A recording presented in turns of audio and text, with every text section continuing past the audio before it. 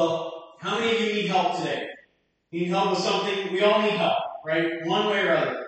I don't know if you've ever screamed, "Help!" If you've ever felt that way. I don't know. Maybe since I was a little guy that I've screamed that way. I've heard that screamed, and that's going to be a scary thought when you hear that scream, especially from the garden. Sometimes people promise to help and they do not come through. I want you to know today, God promises help to you. He comes through on His promise. As a dad, I'm careful about promising things. I rarely promise something. I often will say, we will try to do this. Because I know it's you want your promises, the things that you promise to do, the things you say you definitely will do, to come through with it. Buffalo Sabres owner and CEO of a large cable company, following the close of a close loss in the Stanley Cup playoffs, promised in 1999 that he would spend enough money on the team the next year to provide the talent to bring home the Stanley Cup to Buffalo, New York. A public promise on the steps of the town square. It's hard to make public promises, isn't it? The next year, he was indicted by fraud and sent to jail for 15 years. And the team went bankrupt. Be careful what you promise. Very hard to make public promises. When Jesus makes promises, He over-delivers. He makes promises and He over-delivers because He is able to do exceedingly abundantly above all that we could even ask or think. And so we find this promise that was read to you today for a helper. Jesus said, I will ask the Father, and He will give you another helper, that He may be with you forever. That is the Spirit of truth, whom the world cannot receive. It does not see Him or know Him, but you know Him because He abides with you, and this Holy Spirit of God will be in you. This is the last evening Jesus was alive on earth. In His earthly ministry, He shared this promise to those intimate followers. And we find here in Acts 1:8 Him repeating that promise. And so we're going to look at this text and find actually the fulfillment of that promise and find that Jesus does over-deliver on the promise that He makes. He does over-deliver on the promise He makes. So let's get to that text. And it's going to help us because it's going to give us a good footing for what God shares in Romans chapter 1. Okay? So God delivers on His promises. But I just want to, before we get to that, I just want to back up and say, where does this Romans 1:1 come in? Paul, a servant of Christ Jesus, called to be an apostle, set apart for the gospel of God. Who is Paul? And where does that fit in with our previous series? Okay, so we've done a few series lately, but remember last year the series we did, what was the long series we did from Christmas to Easter? We did a series on who is Jesus. And we covered the 4 Gospels and just followed the life of Christ from not just Matthew, not just Mark, not just Luke, not just John, but all of it. Through His earthly ministry, His rise, His fall, public hatred rose, and His public persona declined in popularity. And then we saw His last week, His death, burial, and resurrection. And then the ascension actually is where we start here in Acts chapter 1. Right, so we're wanting to get to Romans, but we start there. And so we return to this. If you remember, the Bible is kind of like it's not just one book. It is one book of books. And so it's almost like a shelf.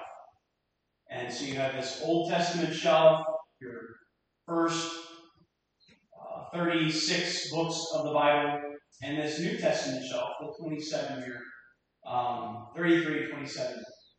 You have the 66 books of the Bible, okay? The math right there. Anyway, we finished the Gospels here, Matthew, Mark, Luke, and John, in that series, surveying the life of Jesus.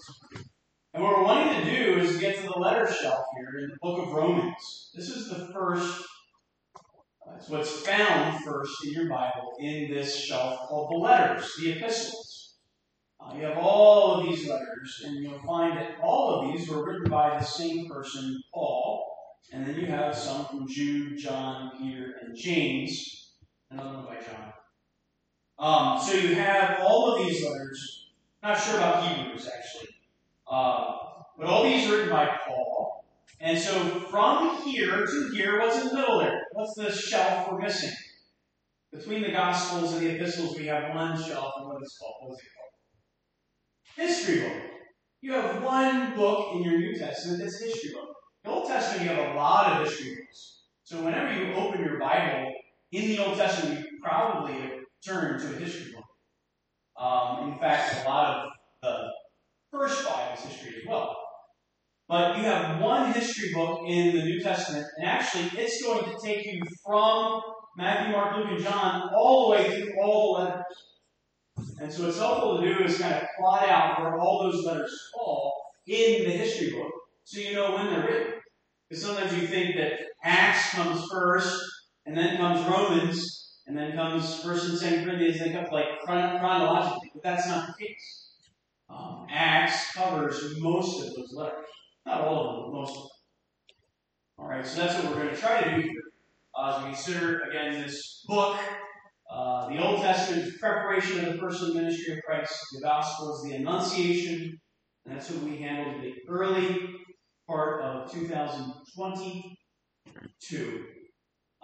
Then today and next week, you guys will pardon us not handling a Christmas message next Sunday. Then we'll do two, I promise. But we just have so much to get through. We're going to look at the book of Acts and get us to the book of Romans. Okay? Acts is the proclamation of the life and ministry of Christ. Now the epistles explain it. And so when we get into Romans, we're just going to settle down. We're not going to rush. We're not going to feel like we're watching TV. Like we need to be watching every 30 seconds something, 3 seconds something change. We're going to take our time and learn the book of Romans and let the Holy Spirit use those words to build us up in the most holy faith. Because it is my favorite book as far as the epistles. And it's just foundational for all of us. And then the Revelation is the culmination of life in the ministry of Christ. We're actually going to get to the series on that we're building next year in our grace groups. Okay, so that's where we're headed with this. Let's just add Acts onto this, okay? So you have this timeline that we have roughly 26 AD, the public ministry of Christ, to 30 AD roughly, where Jesus' life and ministry, public ministry, happened. Romans is written around 56 AD, 25 years later. Jesus' ascension, right around here. So, we're going to kind of survey this part of Acts and see where Romans falls into the story of the history of the early church. And, put it into our framework. So today, Lord willing, we'll mainly hit one verse, but I'm going to just get through all of Acts. 2 minutes. Acts 1 through 7, we'll spend a little more time with. And then Acts 1:8 is what will minister to our soul as far as diving into the text. I wonder if I could somebody could grab me some water. I have a little tickle. I don't think it's going to go away.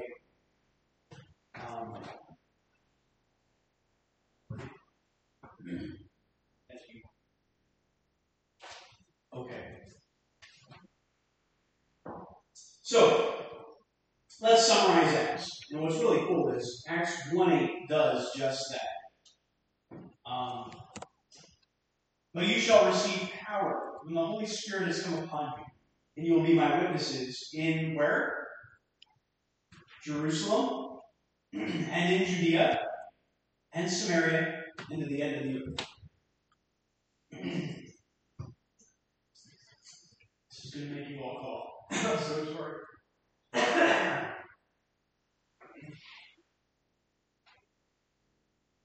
I'm not sick at all.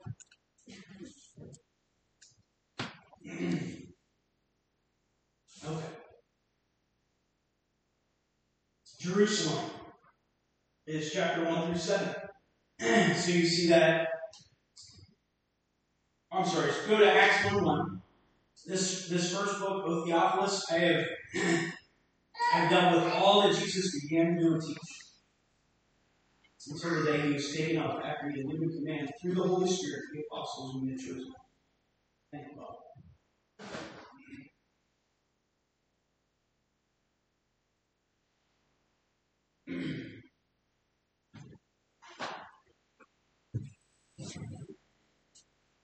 We can always share testimony. So God does that, that's fine. But I'm going to get into it, so. Okay. So Acts chapters 1 through 7 all deal with the witnesses in Jerusalem. The witnesses in Jerusalem. Turn to chapter 8 in your Bible. And we're going to come back to that in a moment. If you look at Acts chapter 8, verse 1, you find this interesting man named Saul. Acts chapter 8, verse 1, Saul approved of his execution. And there arose on that day a great persecution against the church in Jerusalem. Who would read Acts 8, verse 1? Somebody find that and get it real out there. Got it, Will? Yeah. Acts chapter 8, verse 1. Now Saul approved of putting Stephen to death. And on that day, a great persecution began against the church in Jerusalem. They were all scattered throughout the regions of Judea and Samaria, except for the apostles. Okay. So here we have Saul, who is persecuting the church, and the response to that is they flee where? Judea and Samaria. Now look at chapter 13 of Acts. What's fascinating here is by chapter 13, this guy named Saul has become Paul. Chapter 13, verse 1, there were in the church of Antioch prophets and teachers, Barnabas, Simeon, who was called Niger, Lucius, Cyrene, Manaen, a lifelong friend of Herod the Tetrarch, and Saul. While they were worshiping the Lord and fasting, the Holy Spirit said, set apart for me Barnabas and Saul for the work which I have called them. They laid hands on them, and they sent them off. So being sent out by the Holy Spirit, they went down to Seleucia, and there sailed to Cyprus. And so, from that point on, the gospel moves from Judea and Samaria to the uttermost part of Europe. And it's in the same doing. At one point, he's persecuting the church and sending it out. The next point, he's actually promoting the church and sending it out. So that's the story of Acts. But there's one major missing point, and that is the real worker through all of this, right? And who is that? The Holy Spirit, right? The Holy Spirit is the one who's doing all of this. And so we find that in Acts chapter 1 through 7. Okay? But you see that. Jerusalem, chapter 1 to 7. Judea, Samaria, 8 through 12. And then to the end of the earth, 13 to really the end of the book. Okay? And then end up here, where here we are. We're worshiping the Lord together. So, that's a survey of Acts. Let's move on to a survey of Acts 1 through 7. Okay? Get in here. I don't need to spend a whole lot of time on all of this, but it is important to get the background. Okay, so chapter 1 will summarize as mission and ascension. Mission and ascension. Chapter 1, verses, let's see here. chapter 1, verses 1 through 8, really are Jesus giving his mission. And then in verse 9 through 11, there's the ascension. So the Holy Spirit is promised in 1 through 8. And Jesus ascends. Then commission in verses 12 to 26, they actually vote on the new apostles. The early church votes on the new apostles. Acts 2, we're calling Pentecost and preaching. So this would be 50 days after Jesus' death. We go from the Passover to Pentecost, the Feast of Pentecost. The little group that Jesus formed had dwindled down to about 70, and here they are gathering together. Where are they? Are they making a public spectacle at that point? Well, they're all huddled together by themselves in the upper room, waiting for what Jesus has said. In fact, Peter has already left and had to be sent back. But that's where we find them at the beginning of Acts 2. As they're meeting together, they're staying together, they're doing what Jesus said, but they're definitely not changing the world. Right? So, then what happens? Acts chapter 2, Pentecost happens. Now, you've probably heard a lot of Pentecost. So look at Acts chapter 2, verse 1. When the day of Pentecost arrived, they were all together in one place. Suddenly, there came from heaven a sound like a mighty rushing wind. It filled the entire house where they were sitting. Divided tongues, as of fire, appeared to them and rested on each one of them. It is a fascinating scene. It's like they're appearing, and then they come, these little flames of fire come and rest over each one of their heads. They're filled with the Holy Spirit. And they began to speak in other languages, other tongues. That's the word language. As the Spirit gave them utterance. So the Holy Spirit is giving them ability to speak in foreign languages.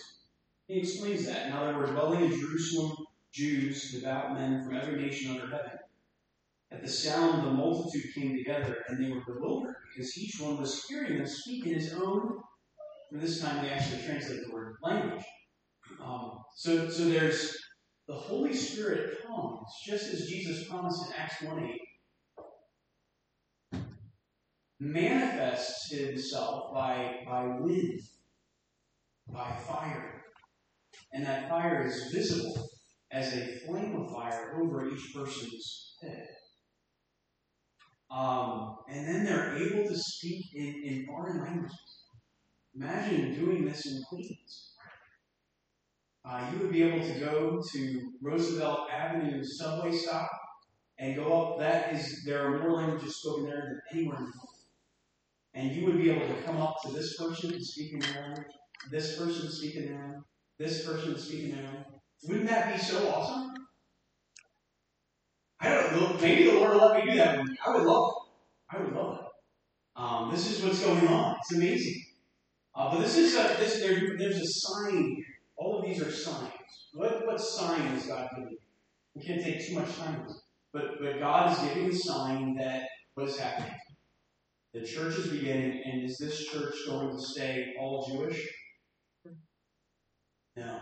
He wants even a mutt like me to come. Someone who's all kinds of different, I don't know where everybody is in my family tree.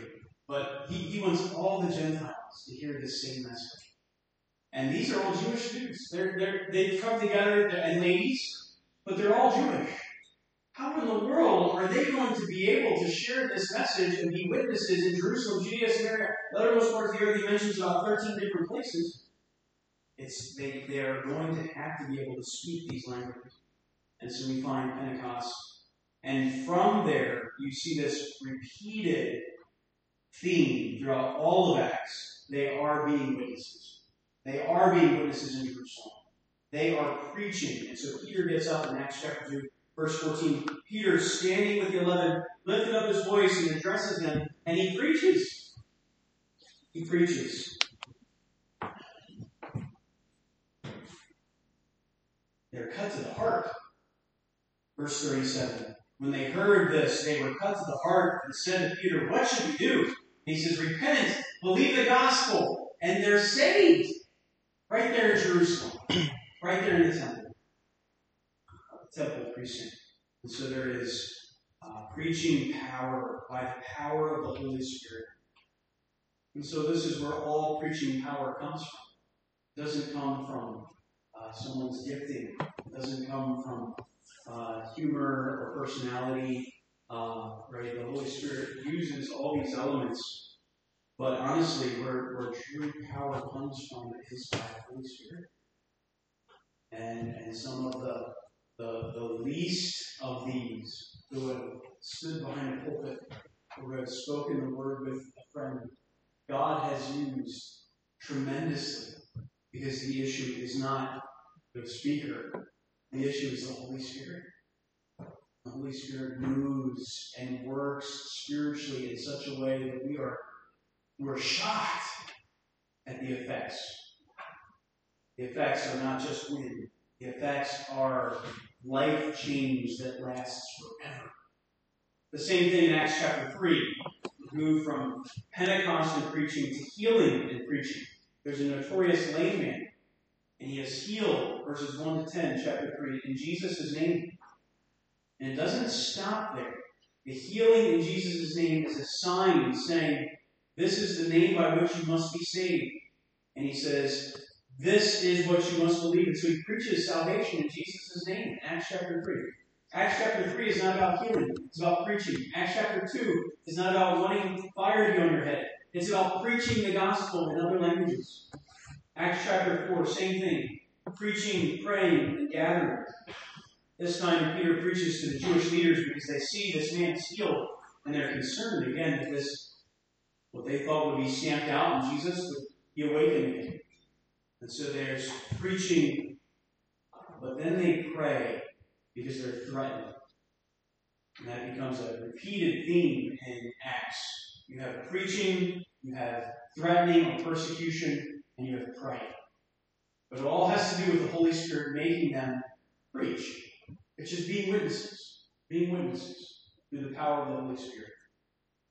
Through these supernatural signs, the church gathers together. Chapter 4, verses 32 to 37. Whenever you have the Spirit working in a church and the church growing, by now it's thousands. What often comes? That crying, internal problems. And it's in the early church too. She's okay, Ron. No. Internal problems.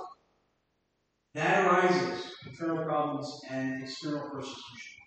And so you have chapter 5, verses 1 to 13. This is scary. You read that? Ananias and Sapphira lie to the Holy Spirit, and they are slain on the spot in the middle of church. Wow. In the middle of the gathering. Imagine the fear and awe that would come upon church when that happens. Verses 14 to 16, amazing signs. In verses 17 to 42, there's imprisonment because of that. But in the middle of their imprisonment, the Holy Spirit releases them. And what do? We escaped with our lives. Let's run away. And we're right back in the same spot and start preaching again. Chapter 5, if you have your Bibles, look at chapter 5, verse 42, and it has a summary of that. Chapter 5, verse 42.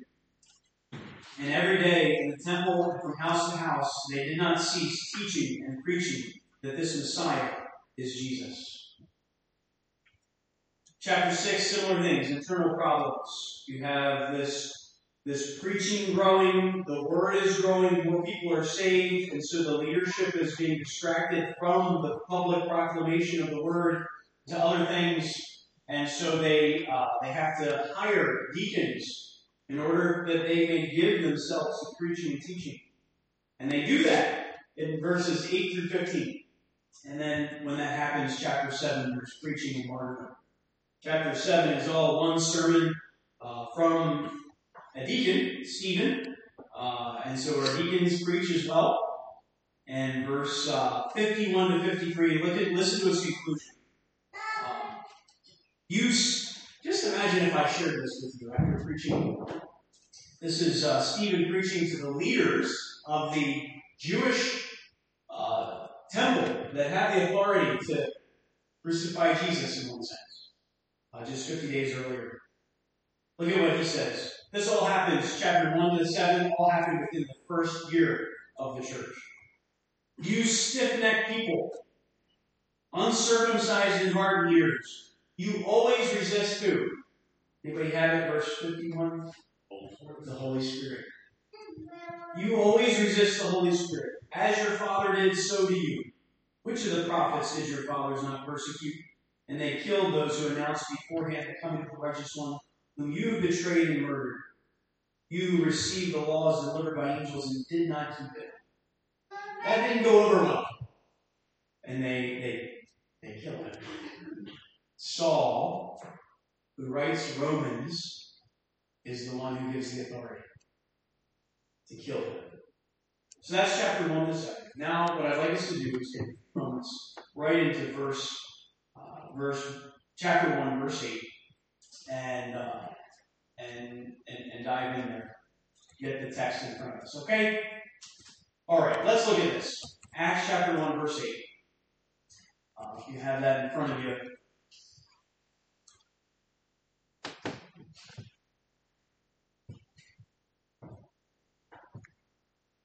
First of all, there's this warning of perspective.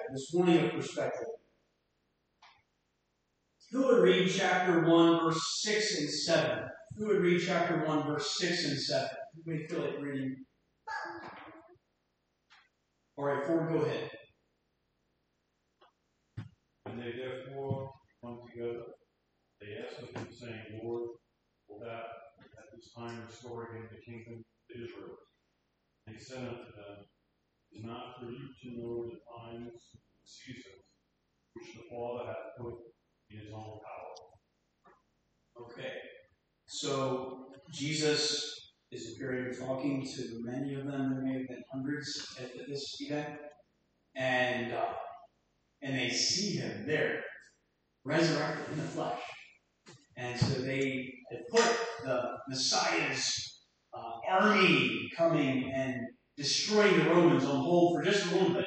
And so like, now is time, right, Jesus? Now is when your second coming is, and you're going to make the Romans beg for mercy. And Jesus says no. He says, this is not, that's coming, but that's not for you to know. It's fascinating, isn't it?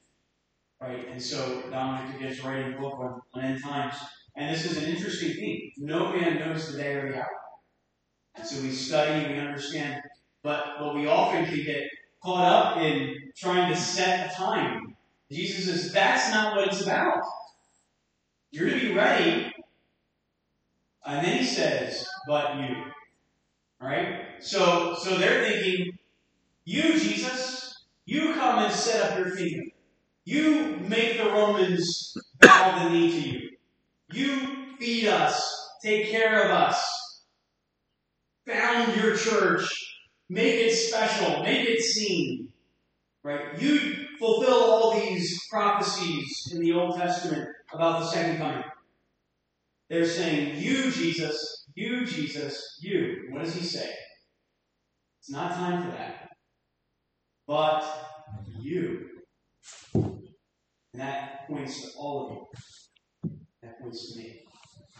We have to have this very important perspective. And it's a warning. We can get caught up in waiting, and we're not witnessing. We're not being a witness. In fact, that's what happened in Thessalonica, and Paul writes a whole letter to them. Because some of them had sold everything they had, and they went up and lived on the mountainside, and they're like, come, Jesus! And they just had this commune, they're waiting together. Not being a light, not influencing anyone for the gospel. And so Jesus, this is really the context of this verse. This is not something to put on Jesus or say his kingdom is going to be instituted by Him in the future. The idea is you, church, you, Peter, James, and John, you, Daniel, Marsh, and Eve, right? And all of us. The finger of this verse is pointing to me, Tim, but you, Tim. Times the church gets lulled to sleep. This is what motivated William Carey, to write a book that's called An Inquiry into the Obligation of Christians to Use Means for the Conversion of the Heathens, or the Gentiles, in which the religious state of the different nations of the world, the success of former undertakings, and the practicability of further undertakings are considered. That's the title? That's the title. Number 1 on the New York Times bestseller. Not enough room there for the picture on that jacket. That's quite the title. But at his time, that was a revolutionary thought, because people were overlooking those two words. But you, not just the pastors, but you, not just Jesus, but you. In fact, as he shared this, one senior pastor who was old and had been lulled to sleep by just getting up and teaching each Sunday but not sharing the gospel, as Carey was giving his presentation, exclaimed, "Young man, sit down. When God is pleased to convert the heathen word, He will do it without your help or mine."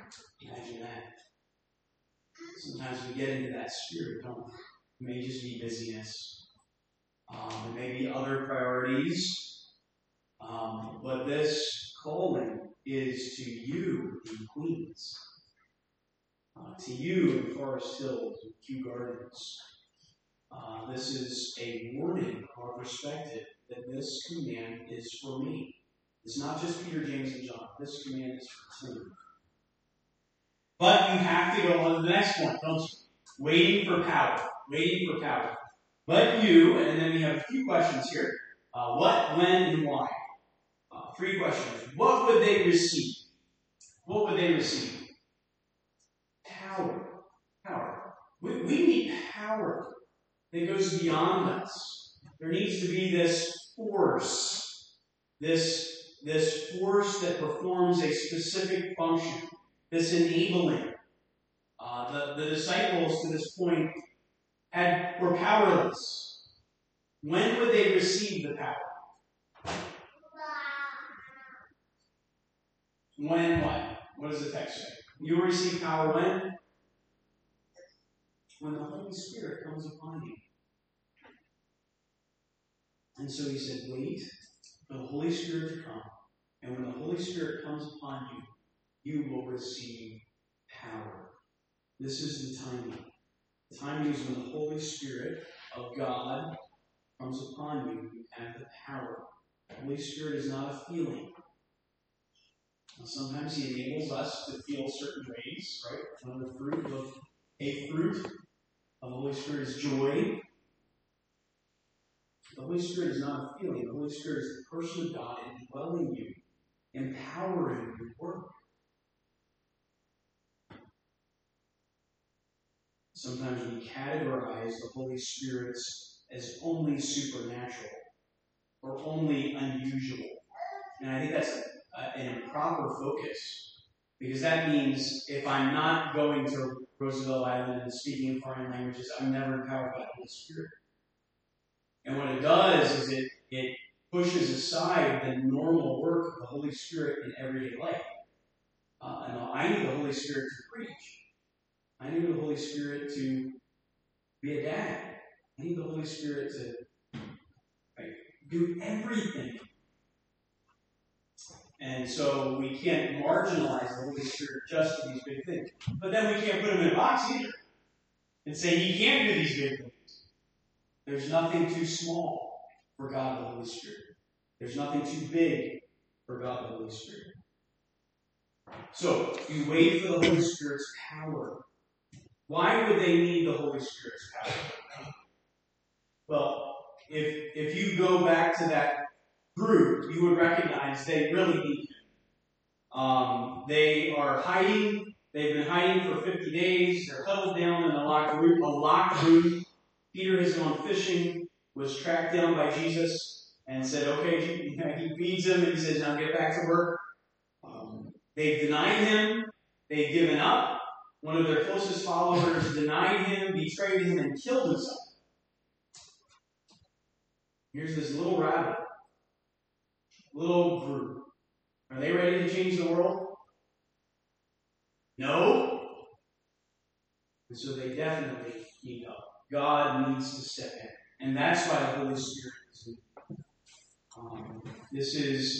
This is what God needed to do to empower them. They needed to come to the end of themselves. And the Holy Spirit needed to come to fill them and enable them. And that's exactly what happens. They wait, and the Holy Spirit enables them, and then you have this witnessing prophesy. When the Holy Spirit comes upon you, you will be my witnesses in Jerusalem, Judea, Samaria, and to the end of the earth. And we'll follow that here, chapters 8 and following, as we survey what happens there. But that's exactly where they go. We find here the end of the earth as far as their day. We have a letter written to all the believers that end up in Rome. And you find Paul wanting to get there. And so he writes a letter to them saying, eventually I'm going to come to you. And in fact, the end of the book of Acts, he's sitting at Rome. And he's with those people that he wrote to. So they would need this. They would need the power of the Holy Spirit. If you're taking notes, let me just have you write down a few verses here in chapters 1 to 7 to demonstrate this, and then we'll apply it and we'll be done. Look at, again, verse 8. You will receive power when the Holy Spirit comes upon you to be my witnesses. Look at Acts chapter 2, verse 4. Acts chapter 2, verse 4. They were all filled with the Holy Spirit and began to speak with other tongues, as the Holy Spirit was giving them that utterance. Acts chapter 2, verse 33. Therefore, having been exalted to the right hand of God, and having received from the Father the promise of the Holy Spirit, he has poured forth this which you both see and hear. Acts chapter 4, verses 8 and 9. Then Peter, filled with the Holy Spirit, said to them, rulers, elders of the people, and he preaches. Acts chapter 5, verse 3. Peter said to Ananias and Sapphira, why has Satan filled your heart to lie to the Holy Spirit? Acts chapter 5, verse 30 and 32. The God of our fathers raised up Jesus, whom you had put to death by hanging him on the cross. He is the one whom God exalted to his right hand as a Prince and Savior, to grant repentance to Israel and forgiveness of sins. And we are witnesses of these things, and so is the Holy Spirit, whom God has given to those who obey him. In Acts chapter 6, verse 5, Stephen found approval with the whole congregation, and they chose Stephen, a man full of faith and full of the Holy Spirit, to serve as a deacon. And then we find him in Acts chapter 7, at the very end, as he's being killed, being stoned. Acts chapter 7, verse 55. This group that was being empowered by the Holy Spirit to be a witness, to be preaching the gospel, are empowered to die for that gospel. But being filled with the Holy Spirit, he gazed intently into heaven and saw the glory of God and Jesus standing at the right hand of God. And he said, behold, I see the heavens open and the Son of Man standing at the right hand of God. And so we find an actual the carrying out of what Jesus prophesied. It's a prophecy that you will receive power when the Holy Spirit comes upon you. And then they go throughout Jerusalem, this chapters 1 to 7, and they're empowered by the Holy Spirit to preach the gospel. The Holy Spirit uses that in a powerful way to bring thousands of people into the church. But they're needing grace to minister through deacons, and so the deacons are filled with the Spirit to minister. And then persecution arises, and so they pray for the Holy Spirit to give them strength to stand strong and bold in persecution, and they do so through the power of the Holy Spirit, even unto death. Because that's what they're called to do. All right, here we're closing application first. Why do we need power? Why do you need power today? There may be many things right now that we need power. You need the Holy Spirit for that. Right? And so I would just ask you to call the Lord. Jesus told a little story of a little child who asks for bread from his daddy. Right? And if my child asks me for a donut, would I give him stone? No. I would give him a donut. If you come to your Heavenly Father and ask for Holy Spirit, He will give you that help. He will give you that help. And so today you may need help in your classroom setting. You may need help in your home. You ever asked the Holy Spirit to help you keep things organized? You may need help as you minister the gospel to your coworkers. You may need help with wisdom in making decisions. Big life-changing decisions for each day. And this is what the Holy Spirit helps us with. We could go on and on and on. This is the bread that we ask for, daily bread from our Father. Lord, please enable me by your Holy Spirit. Fill me with your Holy Spirit. This task is beyond me. And sometimes we need to get to the point. That is where we find His power, His enabling power. And I think this is important for our church, that we ask the power. This is one of our prayer requests. We ask for the Holy Spirit's power in preaching. As we pray for the Lord, even in our giving, pray for the Holy Spirit to enable us in our giving. Because it's all His work. This is how God works in His church today. But the last point of application here, what is our ultimate power and passion purpose through the power of the Holy Spirit according to these texts? Is what? Yeah, to be a witness of Jesus. To tell people around me what Jesus has done in my life. How He's changed me. And again, we'll go back to that point that you can't do this yourself. You need His enabling grace. You need His power. This is a great time of year to do that. And so I would encourage you to consider asking in closing. We'll have a time of quiet here. Ask God. You can bring whatever help you need. And I would encourage you to do that in closing quiet. But Lord, give me help for this through your Spirit. Give me help with this through your Holy Spirit. But would you please ask the Lord's Spirit for power to be a witness of the glorious gospel of Jesus. And He's going to enable you to do that. Let's pray. Heads bowed and eyes closed. We'll close in prayer for just a moment. But let's all respond to the message of Acts 1:8. If you'd like to pray with someone, I'll be back lobby for a moment. I'd be happy to pray with you. In just a moment, we'll close in prayer. Let's all respond to this message here.